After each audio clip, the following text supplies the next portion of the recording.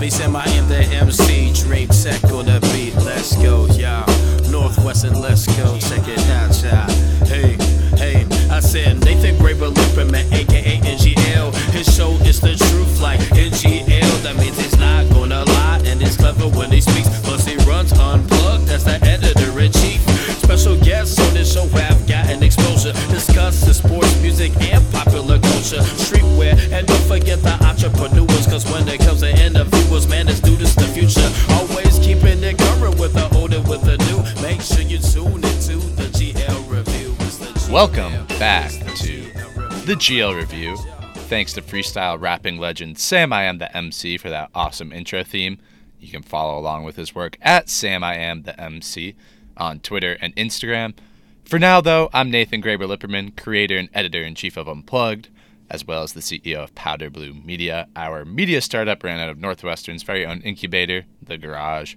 Every Friday, I'm bringing you special interviews and guest panelists to recap what's happening in sports and culture before diving into some of my more eclectic interests such as streetwear, entrepreneurship, and ultimate frisbee. And today, I'm bringing you a guy who, even on his own personal website, he describes himself as the coolest guy on earth. You can be the judge after hearing his story. Anyway, it's Jake Nickell, the founder and CEO of Threadless. Like pretty much everyone I seem to talk to. I met Jake right here in the garage when he came to speak to us. He invited me to come down to Threadless headquarters, located in the West Loop in downtown Chicago. We talked all about the intersection of arts, entrepreneurship, and how Threadless is innovating as a company moving forward. I really enjoyed that conversation with Jake, and I'm hoping you do as well. Also, though, I welcomed on another Jake, my older brother, Jake Graber Lipperman, just graduated from Duke University with a degree in economics. We talked about the end games. Two different pop culture entities just came to a close in the Avengers and Game of Thrones, as well as his college career ending. He had a lot of good thoughts on them both as someone who loves the MCU yet hated Endgame, and simultaneously with Game of Thrones, he read the books way before I even did, loved them, yet never stuck around with the show. Still, he watched the last 3 episodes of Season 8 to see how the story concluded. Had a fun time talking with him as always. If you've listened before, you know he's a pretty silly guy. But yeah, fun time talking with him, especially as he reflected on his experiences going to pretty much every Duke basketball game, watching Zion up close and personal, going out on that note, and more.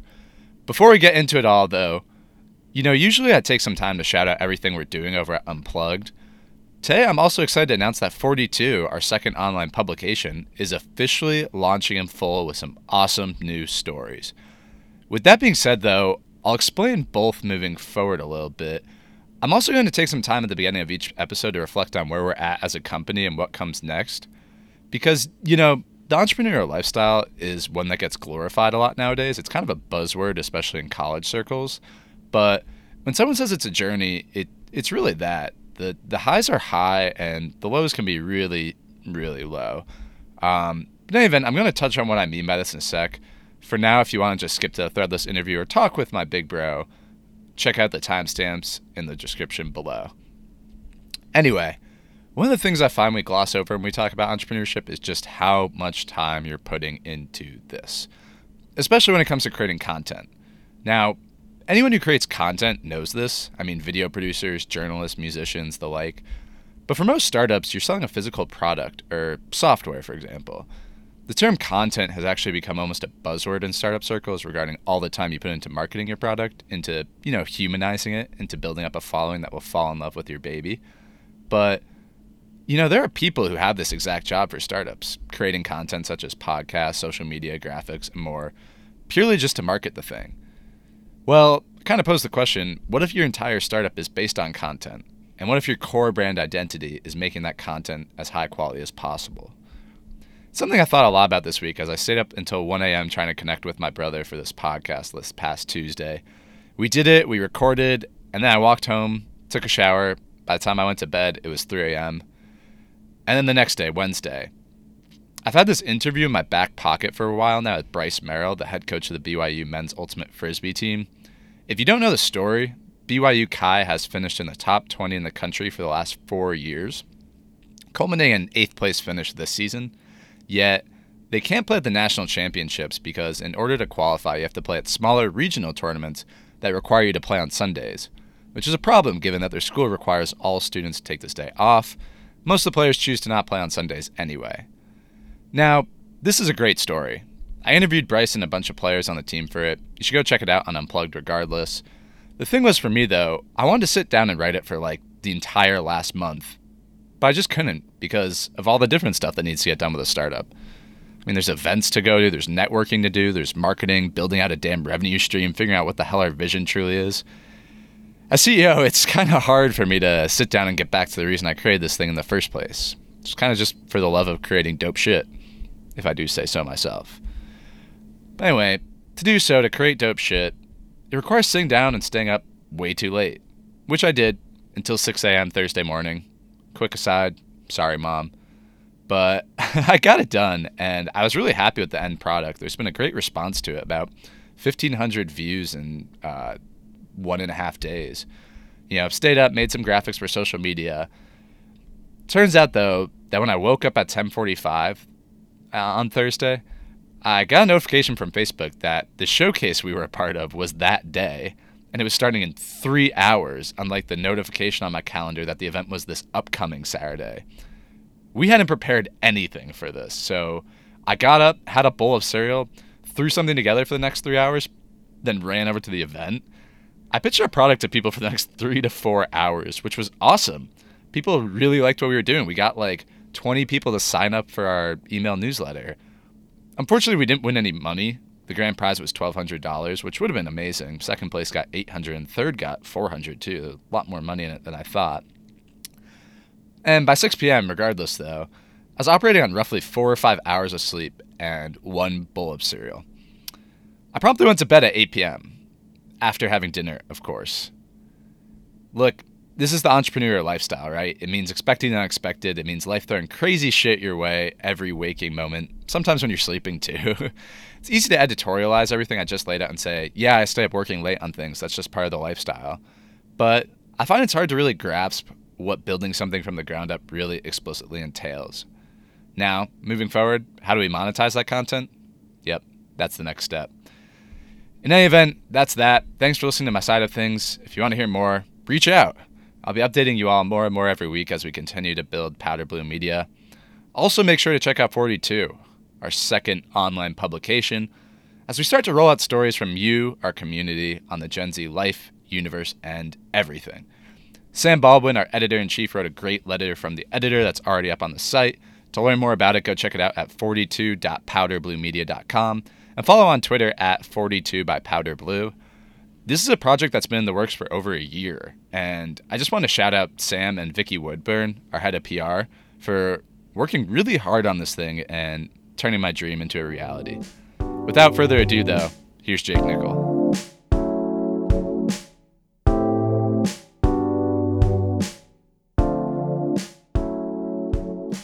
I'm here with Jake Nickell, the founder of Threadless. Jake, how are you doing today? I'm doing great. How are you? Yeah, pretty great. It's always awesome coming down here into the West Loop, this awesome area of Chicago, all the great techie startups, whatnot. Yeah. Well, I just asked you before we started recording, is Threadless a startup? You know, I don't mind when people say that, but I don't really feel that way now. I mean, it's a 20-year-old company. We do have a lot of projects internally that feel like little startups within the company, but the business itself does feel kind of like established, I guess. Is there something to be said for like startup culture though? Like building that in terms of your office space and everything? Yeah, I mean, when it comes to the office space and just the energy, I guess, around what we do, we have a sense of urgency and like scrappiness towards what we do. Like, we try to come up with the easiest solutions to problems, and so I think we have that kind of just in our culture. Yeah, no, absolutely. I mean, I prefaced this as my first question when I was planning out what I wanted to talk to you about, but I guess luckily you noticed it when I walked in the room. But like thoughts on the Big Lebowski shirt, and the film itself? We were talking about it for a little bit. Well, I need to rewatch the film. I've only saw it once when it first came out, but we did a deal with Big Lebowski a while back to do design challenges where artists could submit designs for Big Lebowski. And so we came up with all this, I think we printed maybe a dozen or so designs from the challenge, and they did really well. But I mean, I could go on a whole tangent about licensing with Threadless but I don't know if that's the right time for this. Yeah, I do remember now that you say that there was that competition. Well, there's always competitions with Threadless. I mean, just building off that, this is a tough question on the spot, but what's your favorite t-shirt that Threadless has made?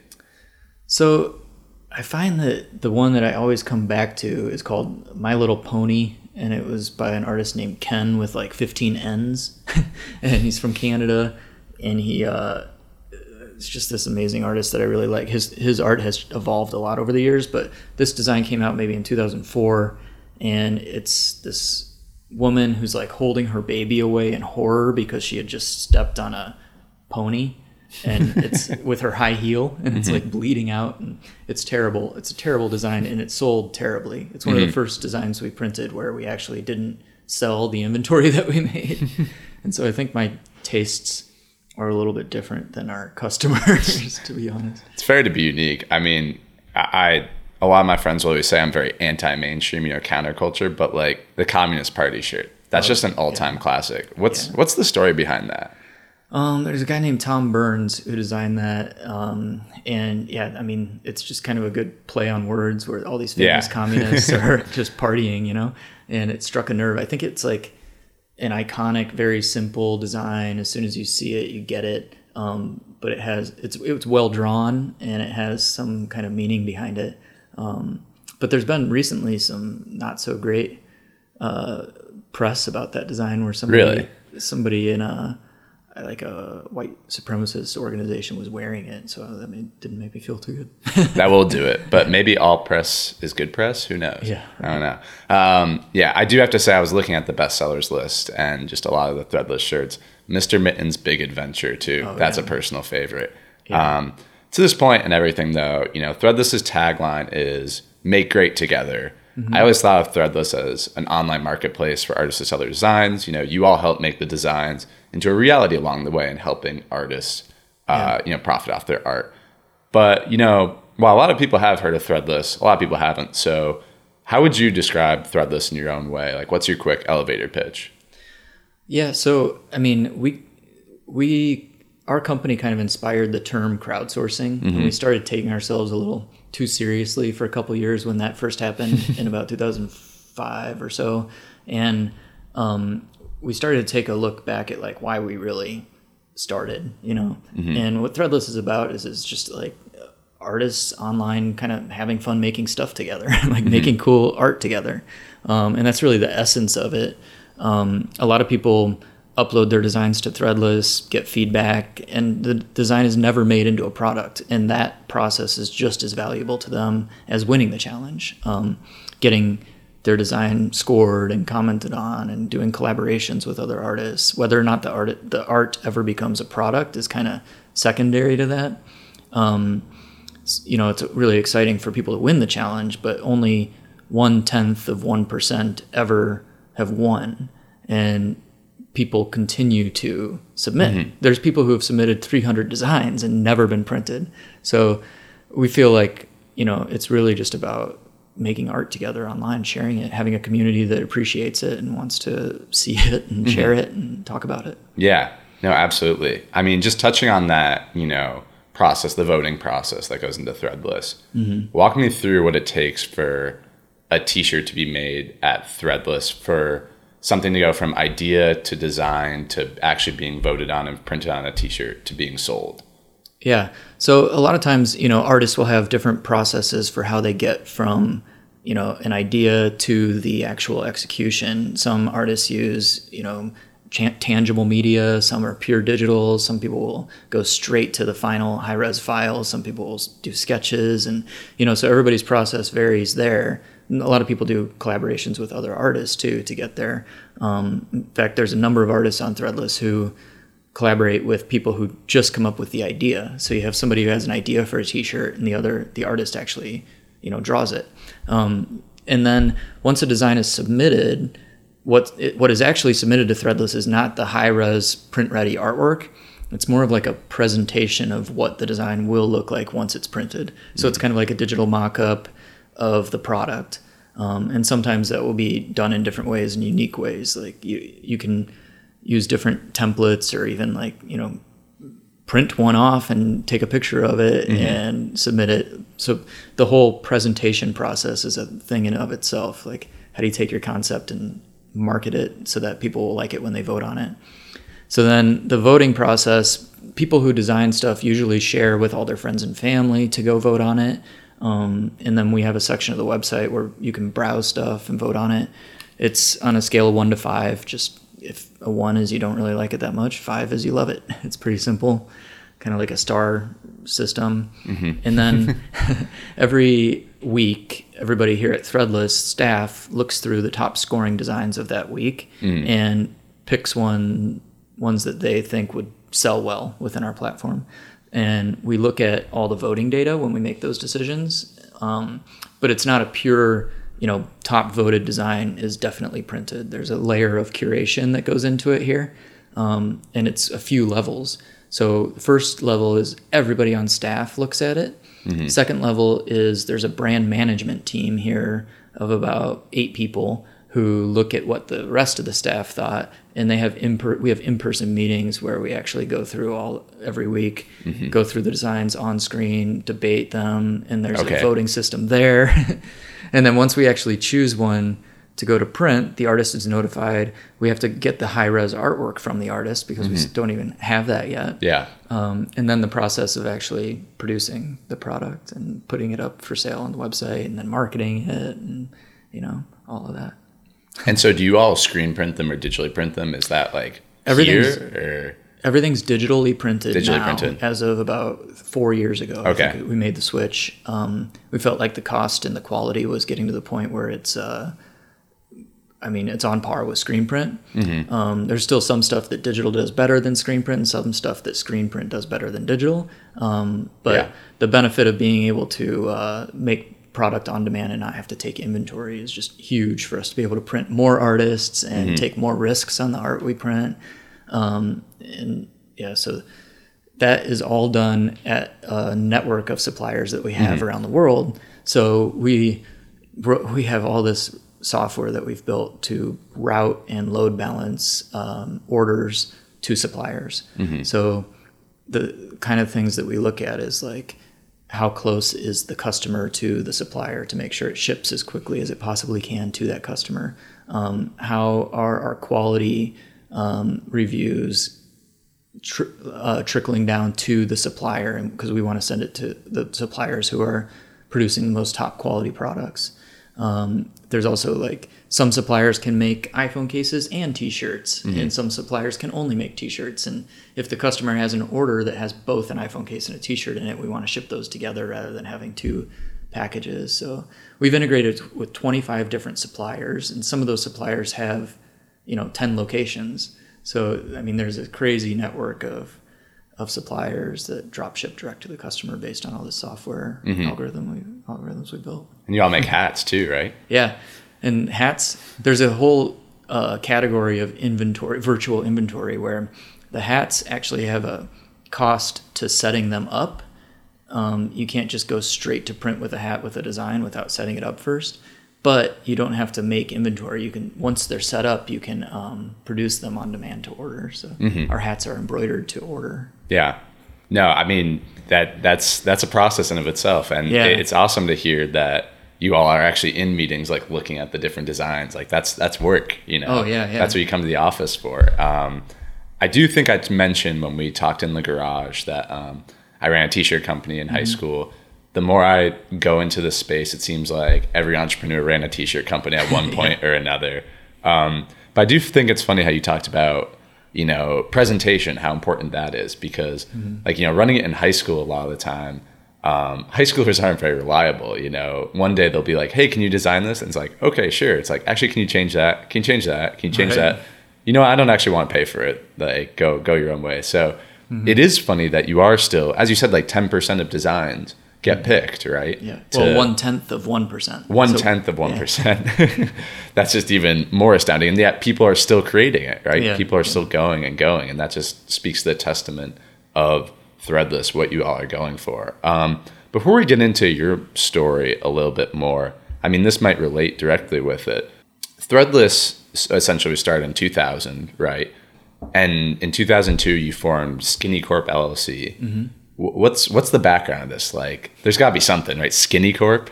Yeah, so before Skinny Corp, I was doing freelance web development under the name Skinny Lad. So skinnylad.com was kind of like my portfolio website where I would have a bunch of websites that I built. And, Threadless was one of them. There was always like one of the projects in my portfolio. And I had a job as a web developer around then, and I was doing work on the side whenever a friend or contact that found me online would need a website. And these were like maybe $5,000 to $15,000 jobs that I would do every once in a while. And I finally felt like there was enough work coming in at that size where I could quit my job and start doing it full time. Mm-hmm. And so Skinny Lad, when it became full time, I incorporated it and made it Skinny Corp and brought on a friend who came and joined me as a co-founder. We started doing web design projects for clients. So we've done websites for like Office Depot, Kohler, McDonald's, just a bunch of projects. A lot of them were through agencies here in Chicago, and we were kind of known as being a Macromedia Flash shop. Like a lot of agencies didn't have Flash talent internally, so they would outsource jobs to us. And we were also really good at incorporating databases into websites. So like we did Gatorade.com's navigation in a way where they had a content management system where they could like update it in the back end, Mm-hmm. And it was a Flash-based navigation. So all these little projects like that. And then in 2004, we were kind of reviewing the year, looking back at our bank account, and we saw that we actually made more money on Threadless than we did through all the client work that we were doing. Mm-hmm. And we were spending 85-90% of our time doing the client work, and we kind of hated it. Like we didn't really enjoy the work. Mm-hmm. And so we decided we're going to fire all of our clients and just focus on our own internal projects. Mm-hmm. But we didn't really see, for some reason, our thinking wasn't that we need to focus on Threadless. It was that we need to start up more companies. So we started like a music company called 15 Megs of Fame. We were selling bumper stickers online on a site called I Park Like an Idiot. And then we had like a pattern-based design company called Naked and Angry, where people submitted patterns and then we would make stuff like umbrellas or neckties or wallpaper or dish sets out of that. It's kind of like Threadless, but for anything that you could print a pattern on. Mm-hmm. And countless others. There was a website called Extra Tasty. Yeah. That was a fun one because it was like you could enter in all the like booze and ingredients that you have in your at your house, and it would tell you what cocktails you can make with that. Okay. Yeah. And it would even tell you if you just had this one more ingredient, you could make this stuff too. And the idea that monetized that was that we were going to sell like keywords. So everything was generic. It was just be like vodka. And we were thinking, what if Absolute paid to have all the recipes on the website be with Absolute vodka? Mm-hmm. But that never panned out. None of these businesses ever panned out. But Threadless has lived on. Yeah. And so, I mean, moving into your story, you started Threadless as a sophomore at Illinois Institute of Art. Yep. And you ended up dropping out. Was that because you wanted to pursue Threadless? Was it because of other reasons? And also just because, in case my mom's listening, how come this is such a common theme amongst entrepreneurs? Does it have to be that way? Well, so I don't think I would have, I didn't quit my job until I knew that I had something that was working, right? Mm-hmm. And I didn't drop out until, the thought was I hired my first employee, right? And so I started realizing that I needed to manage this person and I needed to be there, and I couldn't because I was going to school. And so I went down this path of trying to test out. I only had, I had 2 years left, and I think I had 13 credits left or something when I made the decision. Maybe it was my junior year that I dropped out. Yeah, because I started it my sophomore year and dropped out the junior year. So I had 13 credits left, and I talked to the dean, and I actually got tested out on 7 of them. So I only had 5 credits left, and I could have even squeezed them all into a single semester. But really the straw that broke the camel's back was that the one class that one of the 7 classes that he wouldn't let me test out of, I actually wrote a chapter of the textbook that was required for that class. It was on ActionScript 5 for Flash. And I was just like, I don't feel like I'm going to get any value out of this. Like, so I just decided to drop out. I figured I could come back if I needed to. And, you know, things were going well enough where I didn't think I was taking too big of a risk. Yeah, no, it is just funny because you're the second person in 2 weeks that I am interviewing that built their own companies that did drop out. So it is just such a funny dynamic that you do see every once in a while. Don't worry, Mom, I'm not going to drop out.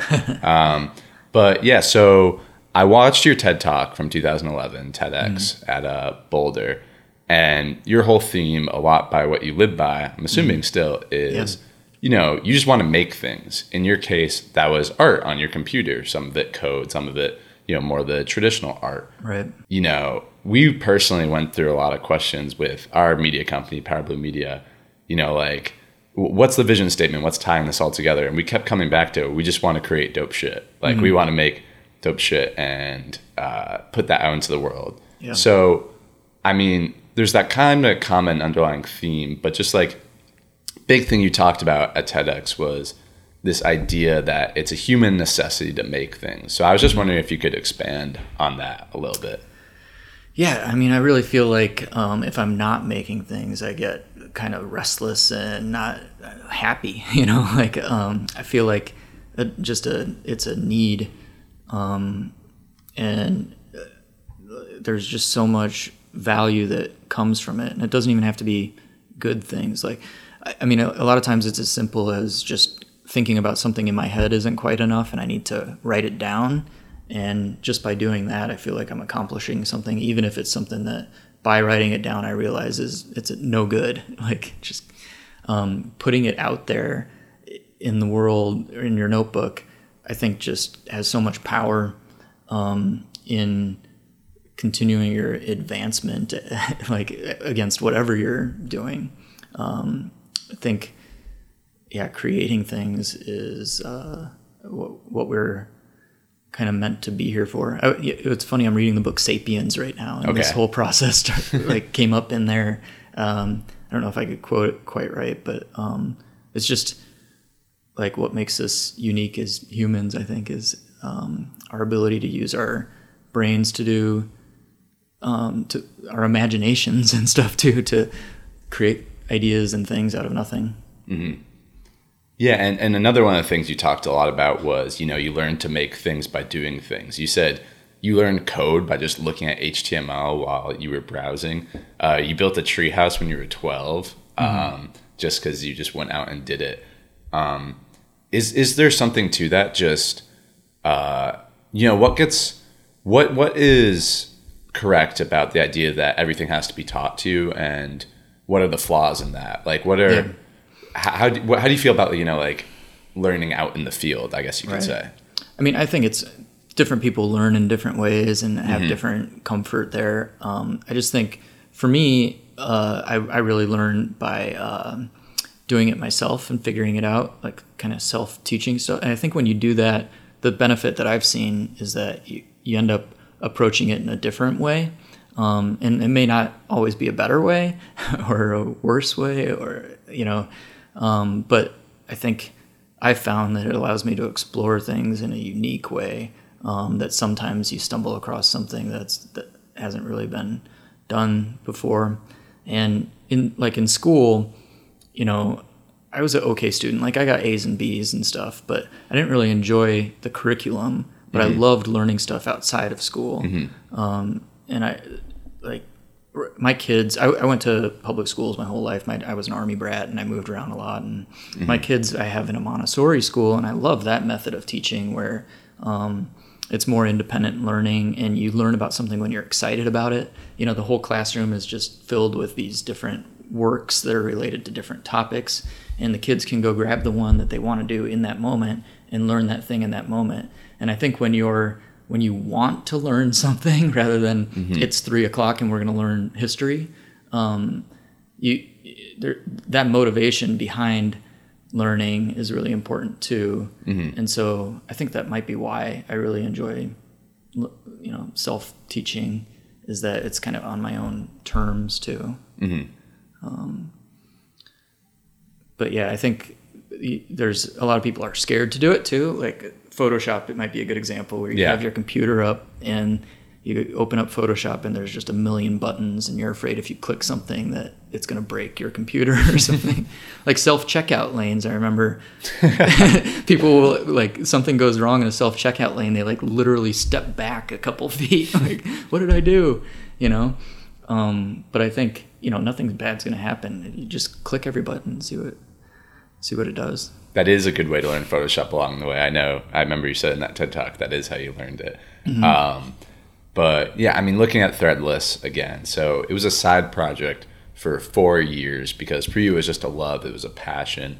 I mean, in the beginning, did you ever think like, this is going to be a business I'm going to work on? Because it's I think about this idea a lot with a sales and marketing startup teacher I'm with right now who says, if you're not making money, it's a hobby, it's not a startup. So, in the early goings, were you just approaching it as I'm making what I want to make, or was there always a dream for it to become a business?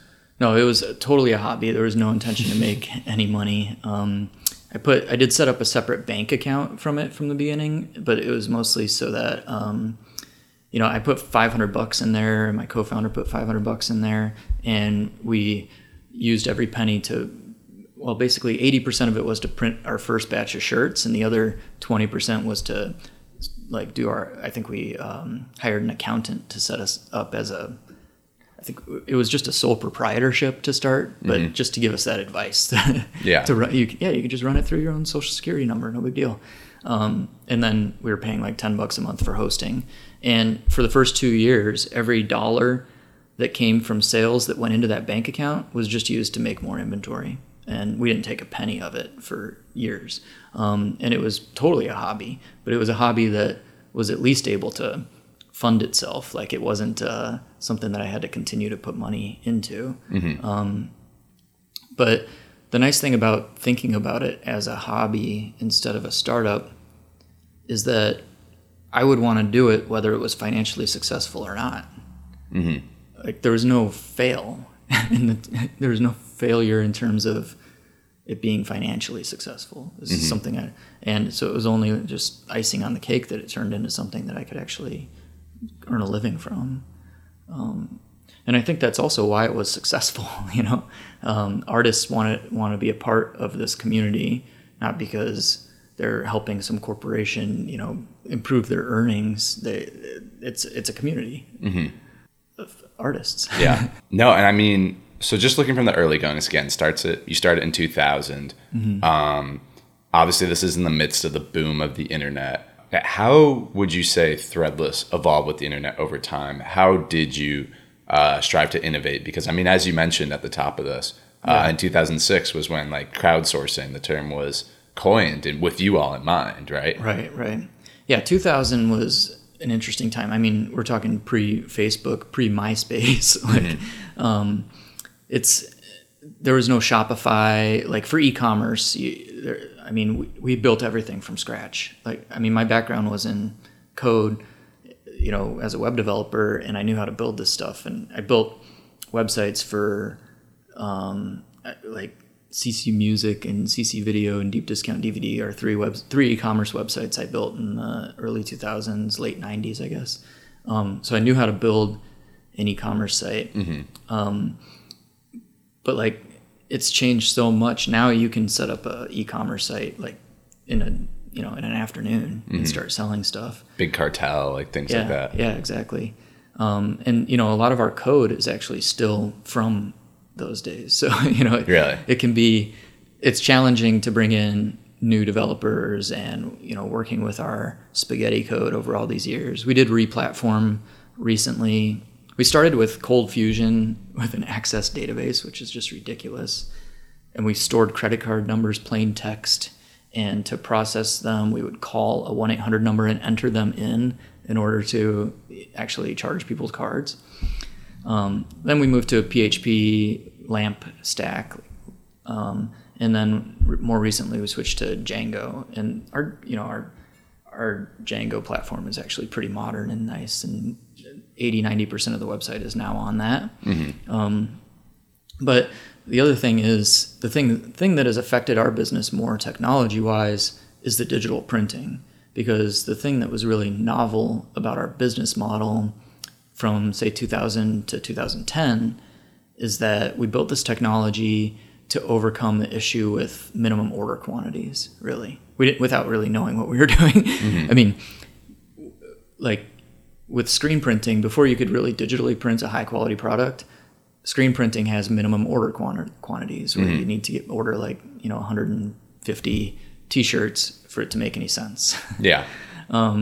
And so since we built this voting system and we only print the best stuff, and 1,000 people are telling us that this is a great design that they want to wear, we had very little risk in printing it.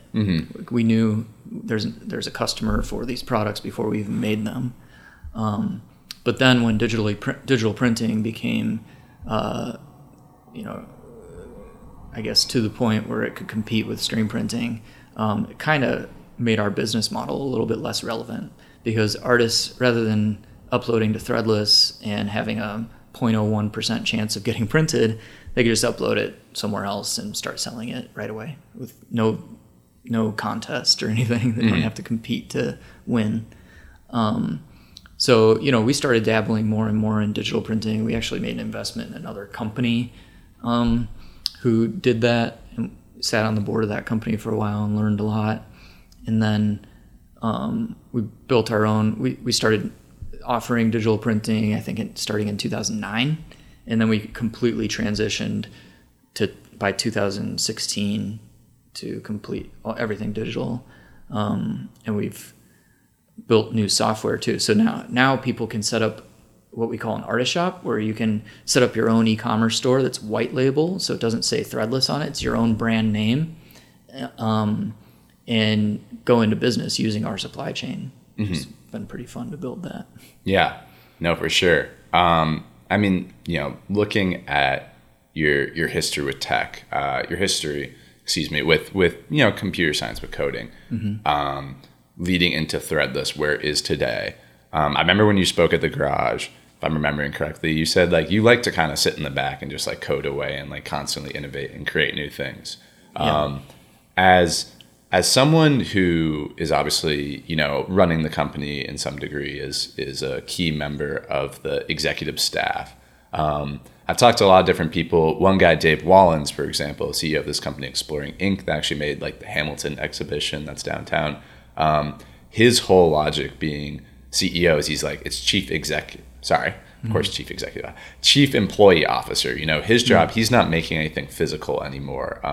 He's just checking in and having meetings with individual people every day. That's his job. So, how do you see yourself fitting in with your company nowadays? As Threadless is this established thing. Do you prefer to take the hands off, constantly innovate, code away in the back role, or do you like to constantly meet and build your community, your culture? So I think you can be a successful CEO and have a few different ways of doing so. Absolutely. Right? And I struggled with this for a long time, and that's why in 2009 I stepped down as CEO and I hired a CEO. And then I came back in 2012, and through that process I learned that it's okay to be a product-focused CEO. And there's some writing that I read about this too that really helped me. But by being a product-focused CEO, that doesn't mean I don't talk to people and I just build the products myself. I spend a lot of my time not necessarily coding everything myself, but working with the team to develop the products that we want to release. And so we're kind of unique in that we're a tech company that has both digital products and physical products.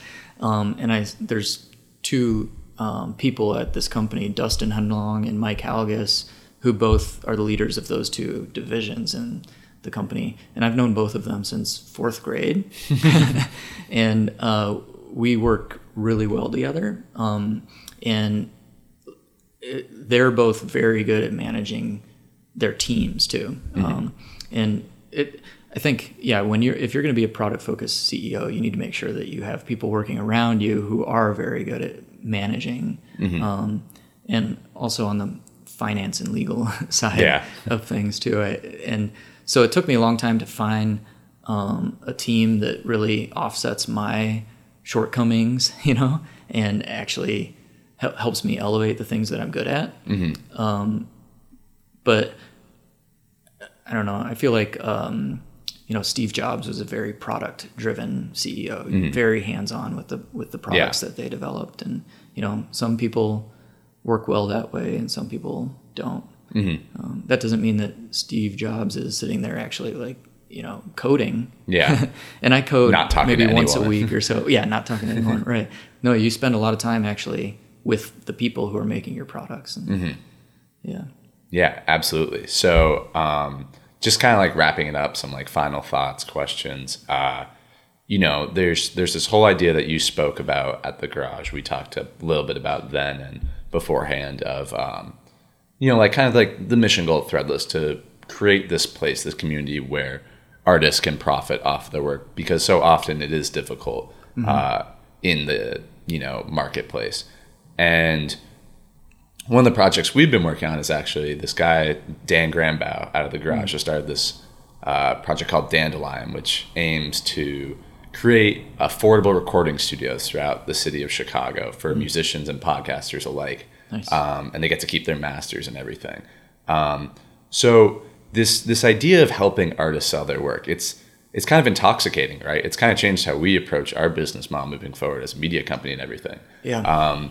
What about that has spoken to you over the years, has like driven you, and like how does it keep your passion going for it? I mean, first of all, if it wasn't like if this company was just for selling T-shirts all day, I wouldn't be doing it anymore. It's very much about the artist and helping them get their work out into the world. I think that I was kind of bummed just as a teenager. I had some angst around like these things that you buy. You go to the mall and like it's the people who actually create them are getting such a small piece of the value chain.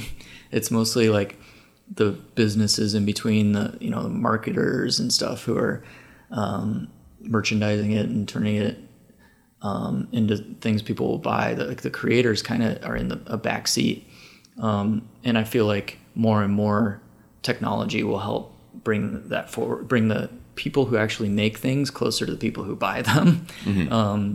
And give those people who make things more and more of the value chain. And so, I just love that thought. There's a quote by like John Adams, I think, who wrote his wife while at war. And he's like, I go to war so that my son can be a politician. My son will be a politician so that his son can be a merchant. His son will be a merchant so that his son can, and it eventually trickles down to be an artist. Yeah. And, I really feel like it goes back to the initial making things thing. Like I think that just continually lowering the barriers of entry for creators, and that's the most important thing we can be doing. Not like going to war. Yeah, that's the lesson I was picking up. Yeah. No downside to. I don't mean to disparage anybody who goes to war. Obviously, I'm just saying that's a great aspirational direction for our society to move towards, I think. Two more questions for you. What's next for the company? What's next for Threadless, and what's next for you? So for Threadless, we're finding more and more like distribution channels almost for us to help artists monetize their work. So, we've had this Threadless.com, which you think of as a marketplace. And then we built Artist Shops, which is kind of like an e-commerce platform where people can have their own brands. Beyond that, we're now we've had a ton of success at offline retail. So artists who do really well with their e-commerce platform, we're finding that we can put them into actual stores and make them even more money there, which is awesome. And I think beyond that, there's other places like, digital artwork has actually a while back did a deal with Xbox where you could buy Threadless shirts for your avatars. Okay. And I feel like there's more and more stuff. like online. Yeah. So just not even physical t-shirts. Right. It's like, wow. Yeah.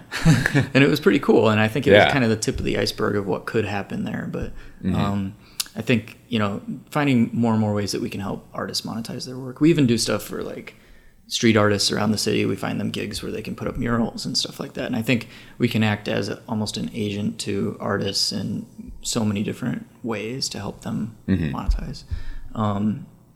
And I also think that just within the printing industry, everything's going digital. It's kind of like any industry going digital. Music, photography. What happens when apparel decoration is purely digital, and what new business models will be built with that technology? So I'm thinking a lot about that.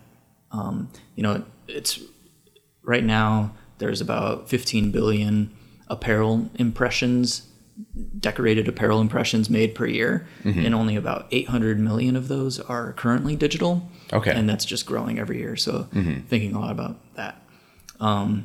So for me personally, I just love finding ways to use technology to be able to help artists monetize stuff at scale. And I've done that through Threadless. We've also made investments in other companies that are doing that. And I really have enjoyed doing that. We haven't done one in a while, but I could see getting back into that a little bit more personally. Because I think the hardest part, like it's easy to build the technology to help artists monetize themselves. The hard part is getting artists to actually start using it. And we have a lot of artists who we can reach out to and offer those sorts of opportunities to. So it's kind of cool to help in whatever way we can, I guess. Yeah. One last question I'm going to sneak in there. Yeah. So a lot of times when I talk to entrepreneurs, people, CEOs, people in the space, they're avid readers. They like to quote things they've read. And you just were as well. So like, let's say it's holiday season, right? And you have to buy a gift for someone. And it's like, okay, I'm going to buy a book. What's your go-to? What's the book you would most recommend to people? Well, the book that I most recently read that really affected me was Make Time by Jake Knapp and John, I think his last name starts with a Z or something. But they wrote this book about how to better utilize your time, not just within business, but within your personal life as well. And I made some pretty major changes based off that book. Like I actually, since October of last year, have not had even a web browser on my phone. I eliminated all social media, web browser, no email. The only thing I really have on there is my camera and text messages. And a phone, I guess. But that has been hugely valuable, and it would be impossible for me to even consider that without having read this book. And even after reading the book, I debated it for a few weeks, and then I was just like, I'm going to try it, and I haven't gone back, and it's been awesome. Hey, speaking of time, Jake has to run to his meeting. Thanks so much, Jake. To follow him on Twitter, you can find him at Skaw, that's SKAW. You can also log on to Threadless, threadless.com, check out all the new work and everything that's going on with them. Thanks so much, Jake. Yeah, thanks for having me.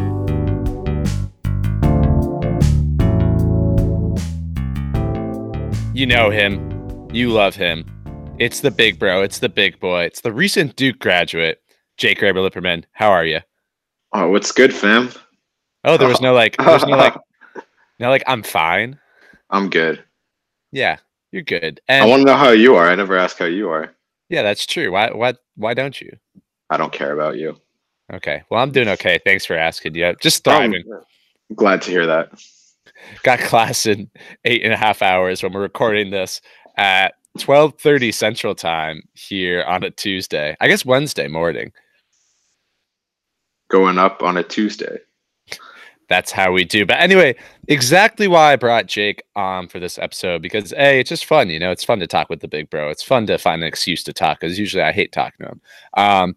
But B, I mean, it's the end game, right? We joke so much. We use that term so much ever since Avengers officially announced that the movie would be called Endgame, ever since Doctor Strange said those words in Infinity War.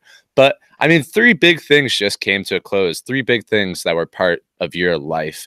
I mean, obviously college, Duke basketball, that was a big part of what you were doing all that time. And the Portland Trailblazers in the Western Conference Finals. You know that too.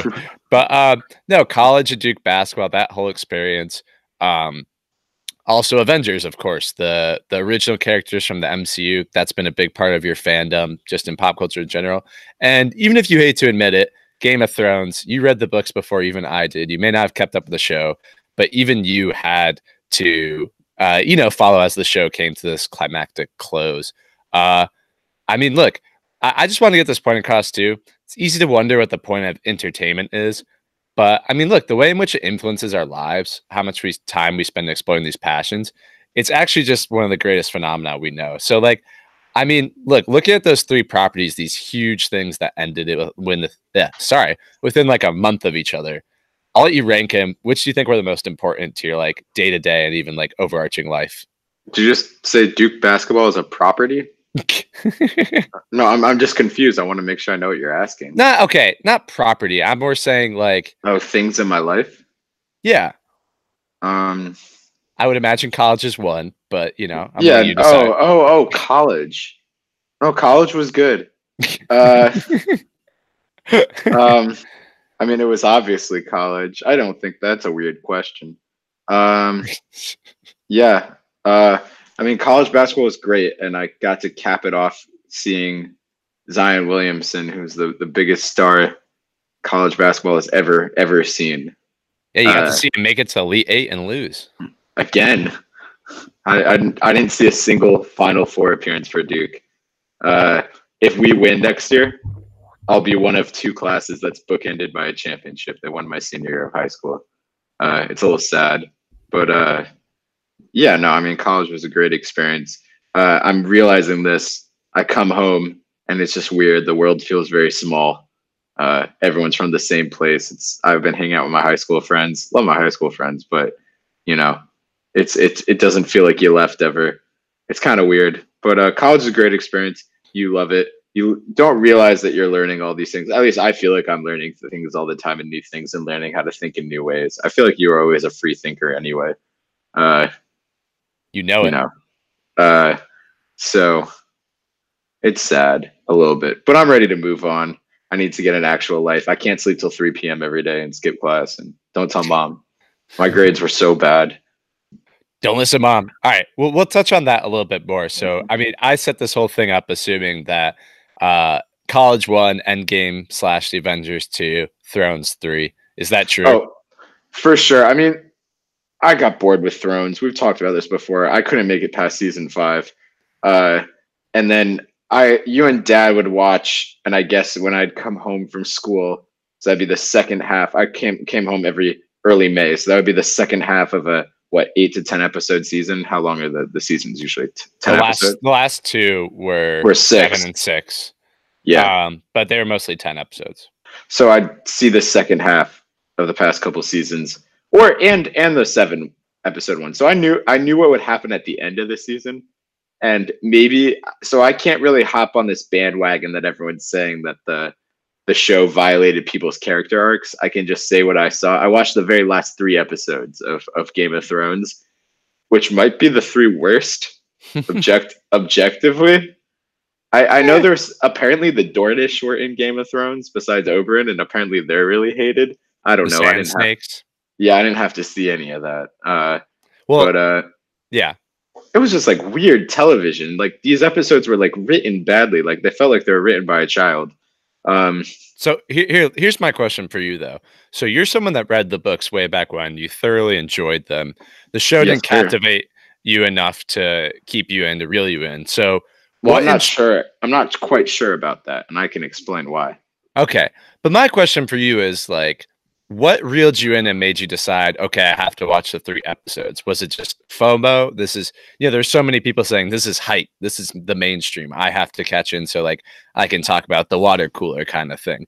Was it FOMO or was it general intrigue and, captivation with the story at hand that drew you in way back when you first started reading the books? And I'll let you go from there. It's a big pop culture moment. I mean, literally everyone I know watches the show. And they kind of like look at me like I'm this weird old fart that I was like, oh, the show has been getting bad ever since they got past the books. People when they discover something before other people do, that they feel like they have ownership over it. Yeah, you feel like a pompous asshole. I feel like people immediately, whenever I said that, were like, I never said like, oh, the books are better, because I don't really think that the books are necessarily better than the show. The last 2 books, you've read all the books. The last 2 books, the The last two suck. The first three are really good, and the first 4 seasons of Game of Thrones are equally good because they're very faithful to the books. There's a few things that are different, like Lady Stoneheart doesn't show up ever, but for the most part, it's pretty. What, Young Griff? Yeah, but that's later. Yeah, I'm saying if you count the first 3 books, first 4 seasons, I mean, and they were heavily influenced by George R. R. Martin. The dude's a genius. Like, he's a really, really good writer. But in his defense, Medill guy. In his defense, when he realized he doesn't have a good story at hand and doesn't want to rush things, he doesn't pump it out because he doesn't have to.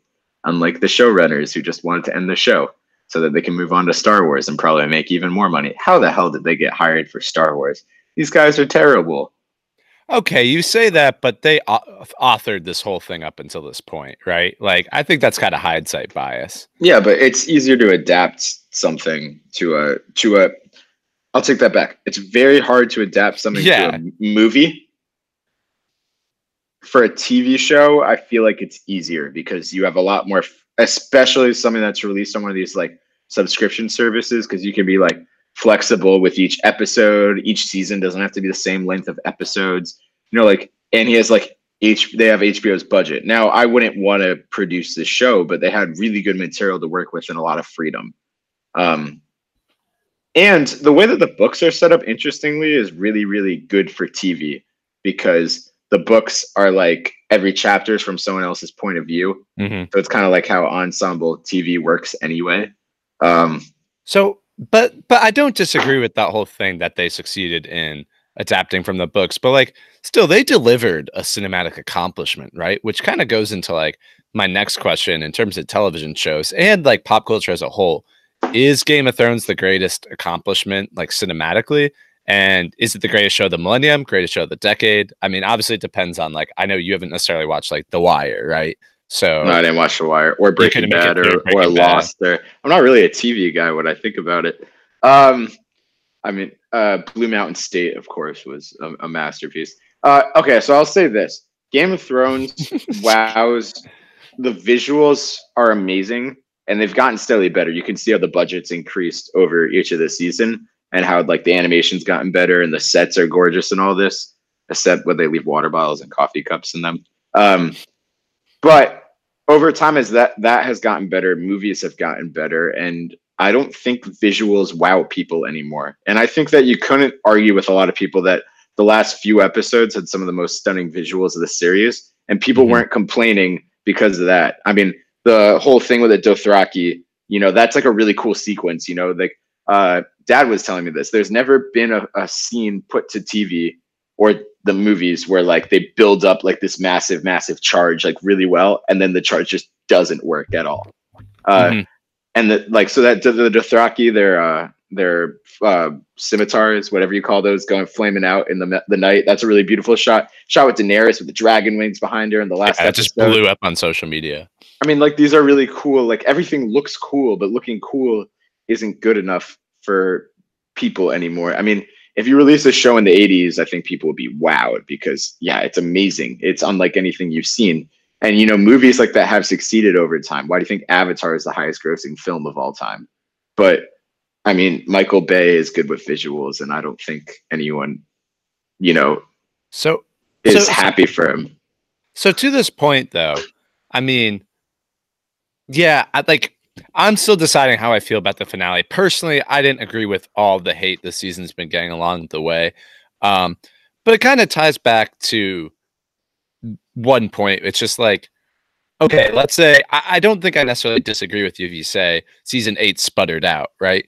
But was there any way in which a show this big didn't sputter out? Was there a realistic way for them to end it? I know there's the complaint that they needed more time. I was gonna say this.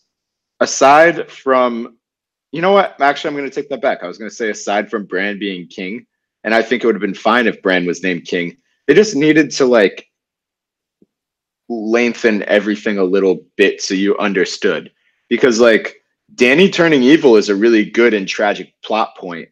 Right. I mean, and they've been setting it up for years. They've been setting it up, but in an Anakin Skywalker sort of way, where it's she's a little crazy. Anakin kills the Sand People.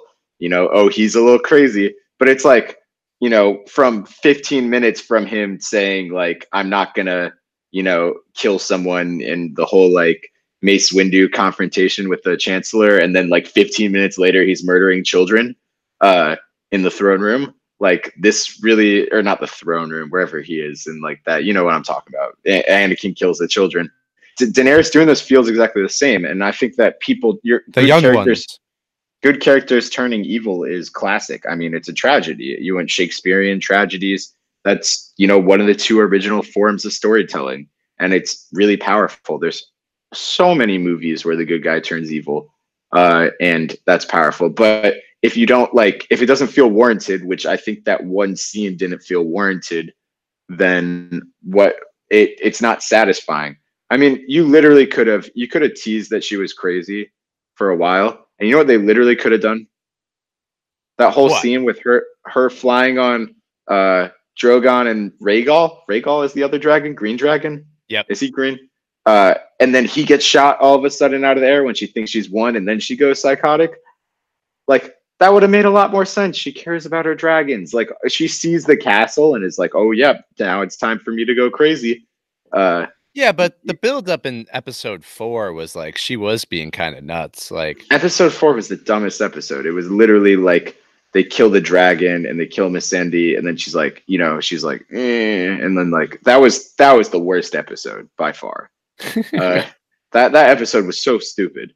I'll stand by episode 5. I'll say it. I think it was such an accomplishment.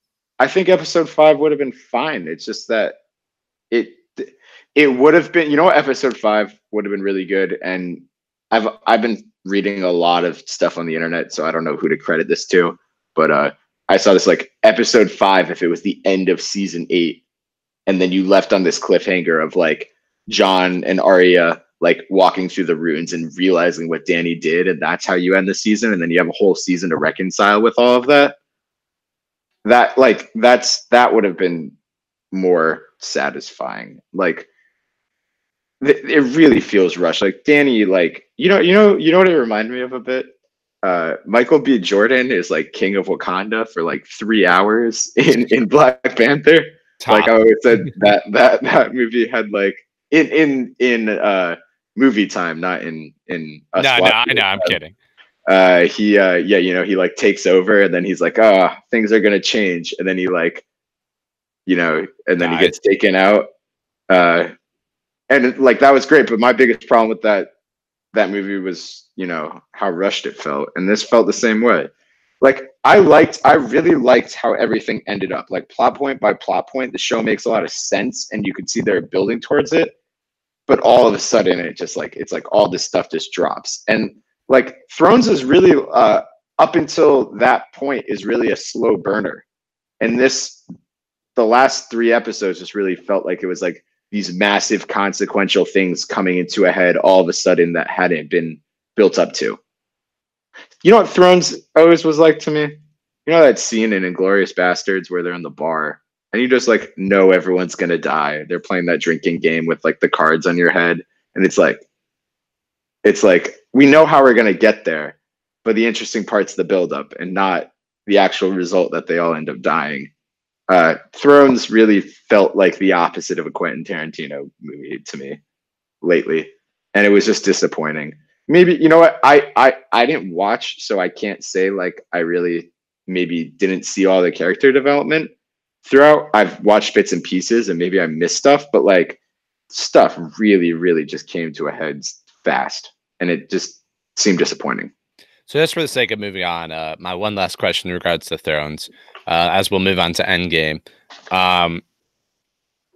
If the 6th book comes out tomorrow, do you read it? Oh, yeah. The book left us on a great cliffhanger because we don't know who young Griff is. And Jon dies. And Jon dies. I forgot that's how the book ends, because that's how... Yeah, so... And if young Griff, I mean, the show introduced Jon as Aegon, and young Griff is supposedly Aegon. So maybe, the show sometimes uses different names. Like Yara was Asha in the books, but like, so maybe they're using George R.R. Martin's ideas to further it. But like that's a really interesting storyline. He comes in all of a sudden and he's like, I'm young Griff.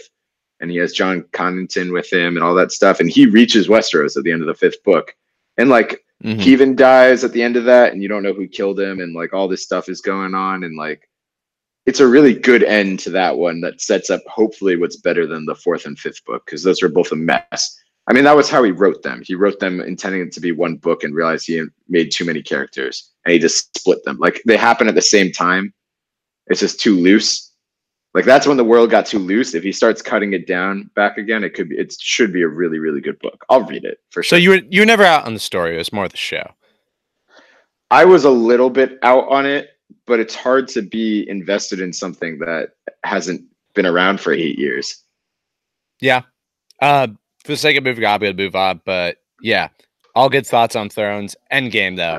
It's the end of this generation of heroes, the heroes we grew up with. It's been a bit since it came out. You wrote your review. You were one of the 4% or whatever that number ended up being. You cast your lot with the folks who didn't necessarily like Endgame. My question for you, have you seen it again yet? And if so, do you have any thoughts? Has anything changed after you've let it stew, even if you haven't seen it again? No, the thought of sitting through a 3-hour movie again has been not appealing to me, which is the opposite. Infinity War, I was immediately excited to go see it again, even though it was like a 2.5-hour movie, which is pretty long and relatively about the same. And you know, I've eaten up 3-hour movies before. I've seen Lord of the Rings. I've seen The Wolf of Wall Street. You know, it's if a good movie is good, you'll watch it. But no, the funny part is I haven't thought about it at all, which means it didn't have any impact on me, which is not good. And as I've read more and more, I've seen the internet turn against it a little bit more, which I don't think people. I think not in like a severe way, not in like a but people like definitely are picking apart the plot and everything because it's a little ridiculous. So I don't know.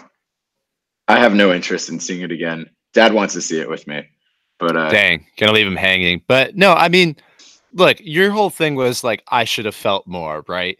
Yeah.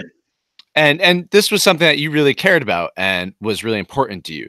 Do you think you kind of addressed this in your review, but still looking back on it, do you think it's your fault for building it up too much to a degree? Not like blaming you when I say that.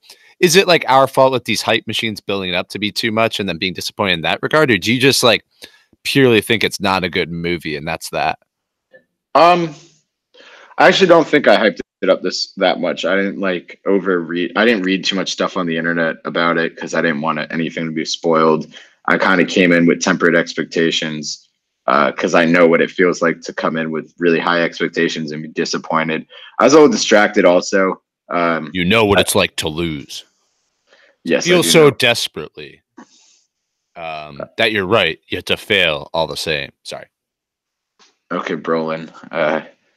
But I don't think I came in with too high expectations. I do typically, but I think for this one, as I've grown older and wiser, I've aged like a fine wine. So I don't know. I haven't thought about the movie at all. Like, I don't even care that like Black Widow and Tony Stark died, which is like, it's not sad. Like when Yondu died, you know what? If you think about that scene in Guardians, and Yondu is like one of the least pivotal like Avengers. He didn't even make it to become an Avenger. If you think about that scene again. Guardians of the Galaxy 2 is not even that good of a movie. But like Yondu dies, and like there's that scene, and the Ravagers are listening to that song by what's that song? You know the song I'm talking, Father and Son. Yeah. And like Rocket like cries to the screen. Like that's an impactful moment. That's a really, really sad moment. And like you feel a lot and you like understand like, you know, sacrifice and like the weight of what the characters are feeling and stuff. Like Endgame, like there was, I don't know. Like I haven't even thought about it once since I've watched it. So to build off that, one thing I want to address, I've seen the word fan service so much, and that was the first thing I thought about when I walked out of the movie. But personally, I cared so much about the characters that fan service was perfectly fine for me. It's one of these things too. It's like, I don't really know how they were supposed to send all these iconic characters out. It's kind of similar to Thrones with me. Maybe I've just lost my critical edge over time. Maybe I'm less of a curmudgeon and more of a realist. But my thing with this, my question is, first of all, is kind of catering to fan service a bad thing? That's my first question. My second thing is, do you still see yourself keeping up with the MCU? Do you see yourself going to see the next Spider-Man movie, Black Widow's solo movie, question mark? Like, are you going to keep up the MCU moving forward? Yes, and I think that I'll answer the second one first and then the first one second.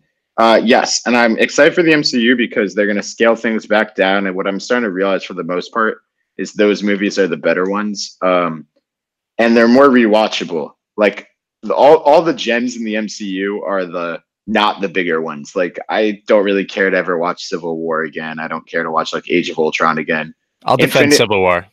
I like Civil War, but like I'm not itching to see it. The one I have been looking for again is Winter Soldier. I've seen Spider-Man Homecoming like 5 or 6 times. I've seen the Guardians of the Galaxy like 6 times. I love Thor Ragnarok. I just watched that recently, and like it came on Netflix, and like all my friends have been watching it again because it's just such a fun rewatchable movie. The fun Marvel movies are the low ones, and the ones coming forward are going to be low ones. And the new Spider-Man movie looks great. So like there's a lot of intrigue there.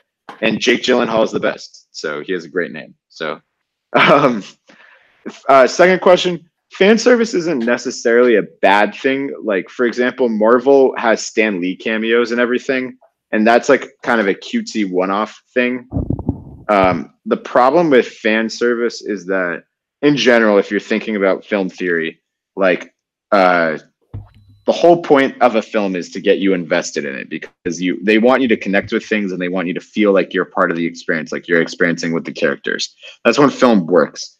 When you're taken out of the experience, if something like happens and you're like, oh, like your immediate thought is like, oh, the internet got what it wanted, it's a little like disappointing. So I'm going to think of 2 examples that are good and bad. So Captain America getting the hammer is a good example of fan service because it fits with his character.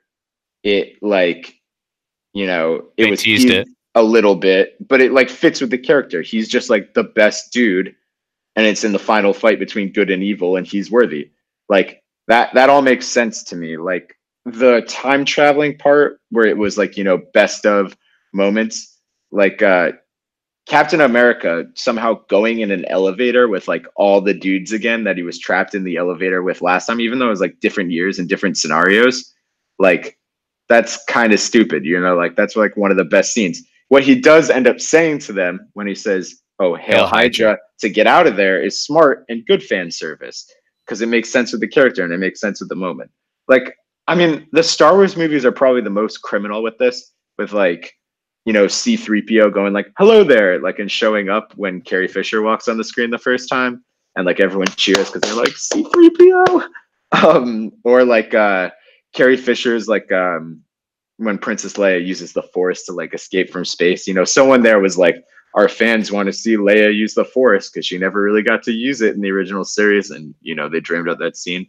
That's the problem with fan service. When my mind gets taken out of the film for too much of a time, it doesn't feel as powerful. But like, in reference to the current Star Wars movies, like when they show, the Millennium Falcon for the first time in Force Awakens, oh, that's like a pile of bricks or whatever. And that's clearly like a clap moment. Like, are you cool with that? Yeah, because that's fun. But it was part of the story. Like it was them escaping, and it just so happens that they find, the Millennium Falcon. It can get, if you do it too many times, which I feel like that movie did a little bit, it can get, it's resting on the laurels of too much indulgence without building on it.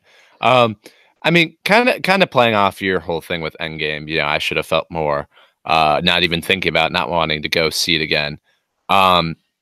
My thing, I don't know, even not reading about it or hyping it up too much, I still just think it's like we spend so much time talking about and thinking about what's going to happen in this movie, this, that, we made a Deadpool about it, right? Like trying to figure out who's going to die, talking about that for years. And then it comes, and then it happens, and it's 3 hours, and bang, it's over.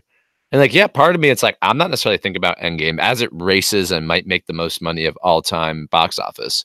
I'm not necessarily thinking about Endgame every second anymore, but like, still in the moment, those, you just think about like there's 6 people or whatever in a writing room who are deciding how this will play out to millions or billions of people, however many, and their decisions, you just like embrace and that happens, and then we're gonna probably go talk about it more. It's just funny with these big franchises like Thrones and Endgame, like how all the talking about it and lead up and aftermath, like that's taken over so much of the media consumption versus like the actual movies themselves. So I feel like it's or TV shows themselves.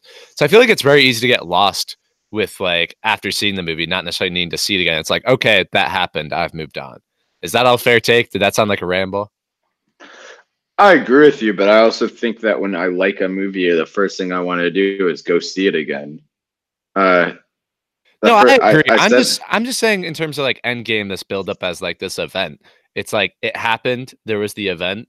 I saw what happened, and now I'm like, do I need to see it again? yeah, I mean, Because I haven't seen it again yet either. if you boil it down then to is not an event and just a movie, it's whether like you think the movie would be fun to revisit in a few years, because a movie once it comes out, it's not just that, it still exists and you can still watch it whenever you want. I mean, people still watch movies from the 1930s. I've seen films from the 1920s and 1910s. Like, it didn't just come out and then disappear back into the vacuum. It's whether or not it's a good film.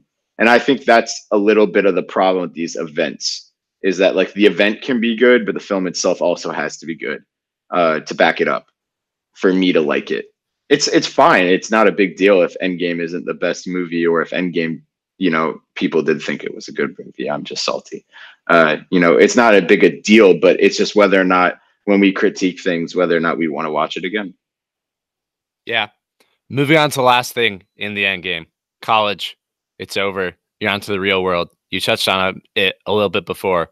But I mean, just walk me through those emotions. Scared, nervous, excited, everything in between.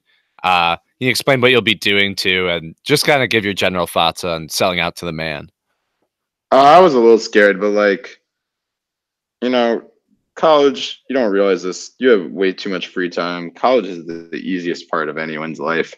Everyone who complains about how hard college is, you have so much free time. Uh, you know, Says you. at a certain point, everyone needs to start waking up at 8 a.m. every day and having the weekends off and getting a normal life. Maybe not everyone, but I needed it. I needed to get out of that environment for a little bit. So I was kind of decomposing towards the end of college. I had nothing to do. I got a job in November, so I've had nothing to do for the past few months. But I love Duke. I can't wait to go back and visit. I'm hoping to go to grad school at some point at Duke. It's just the best place in the world. But when you come back for grad school, you're an adult. It's a little different. The undergrad life is done for me. Yeah. So I'm heading west. I'm going on a road trip. I'm gonna find myself. I'm gonna discover myself. I'm gonna write a John Green fan fiction afterwards. And then I'm coming back, and then I'm moving to DC, and I'm working at a consulting firm like every Duke kid does. So that's it. That's life. So I got 2.5 more months to be a free person, and then that's my life until I'm 60. You're chained to the desk until you're 60. Nah, but like in all serious, 4 years you talked about wanting, take those weekends off 8 a.m., this and that. What would you say over those 4 years is the greatest practice or change in your lifestyle that you learned, or just lesson in that regard? Oh, my habits got so much worse over time. I was like a health nut in high school. I ran like every single day. In the past 2 days, I've worked out for the first 2 times, and I think 2019. Don't tell anyone. Oh, I did yoga, but I don't know if that counts. You played basketball at all or anything? Like a few times. When my IM team needed someone. Yeah, I don't know. I don't know if my habits got better. I think I got smarter. I can talk better. I can talk good now. I can talk good now, boy. Uh, uh, but I'm more confident. I talk a lot in class now. I don't think I used to do that, but I don't know. I feel like my habits really decomposed. So I didn't have a cell phone until the end of high school, and then I got it in college, and I feel like it made me such a worse person. Yeah, but isn't everyone terrible with their cell phones? Like, Yes, I try not to be bad. When I'm in a room like hanging out with people, I never take out my phone, which is why I miss a lot of texts and stuff. But that's the one time when I'm alone, it's over. GG. this is fair, but I mean, I guess we touched on it a little bit. Duke basketball, big part of your life at Duke. What are your thoughts on it all? Could you sum up that experience in one word? If you could, what would it be? Disappointing. No, that was actually that's kind of true. Have you seen that interview with Kit Harington? No. If you haven't, watch all the Game of Thrones cast members reacting to the final season. So wait, I have seen that. Yeah. What do you think? Disappointing. I mean, disappointing is a pretty good word. I hate the one and done era, but I was around for a lot of great moments. I saw the game, Syracuse's first ever game in Cameron, where Boeheim got ejected and CJ Fair charged Rodney Hood at the end of the game, and Rodney went off in the playoffs. And they won the game against number 1 Syracuse. I was at 2 games where we beat UNC and 2 where we lost. I was at the game where Grayson Allen hit that game winner over Virginia after Malcolm Brogdon, another stud in the NBA, thought he had sealed the deal.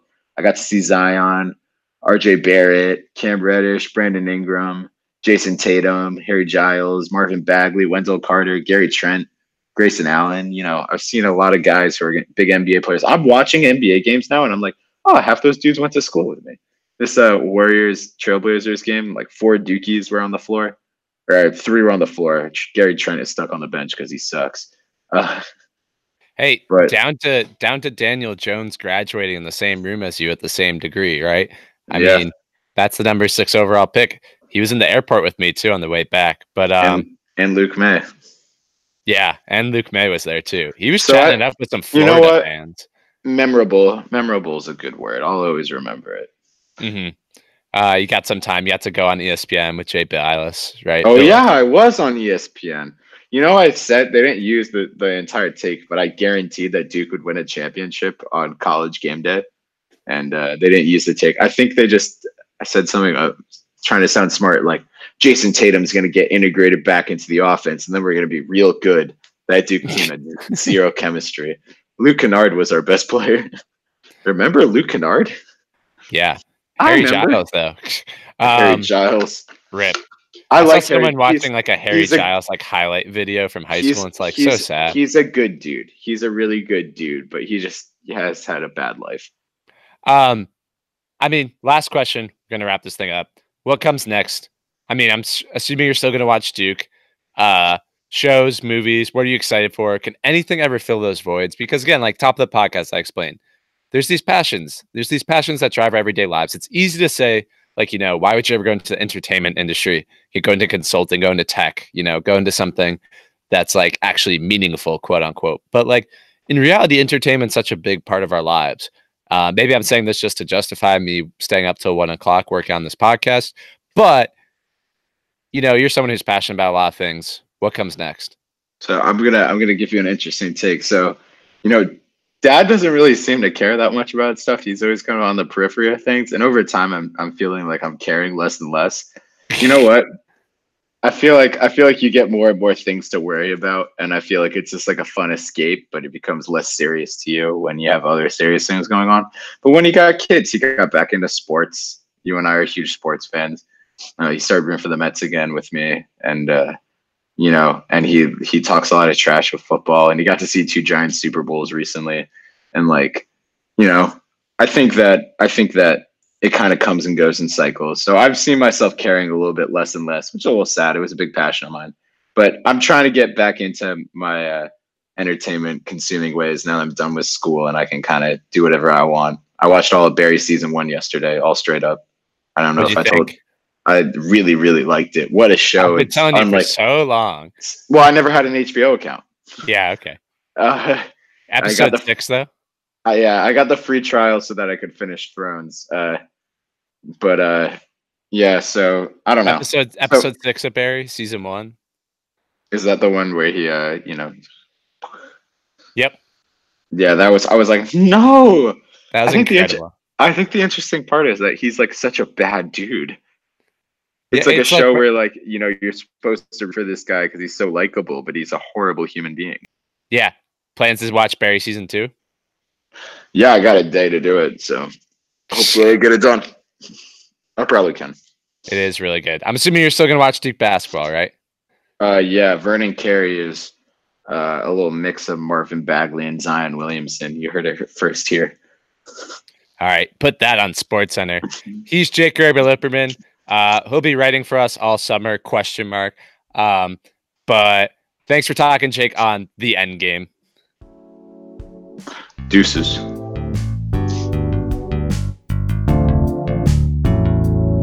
That's a wrap. It was a long one. I hope you enjoyed it. To follow along with everything Jake and Threadless are doing, follow him at Skaw on Twitter. That's SKAW. And log on at threadless.com. For my brother Jake, well, he'll be around again. As always, you can follow me on Twitter at ByNateGL. You can follow Unplugged at Unplugged. That's UNPLUGG_D. And yeah, thanks for tuning in. Till next time, see ya.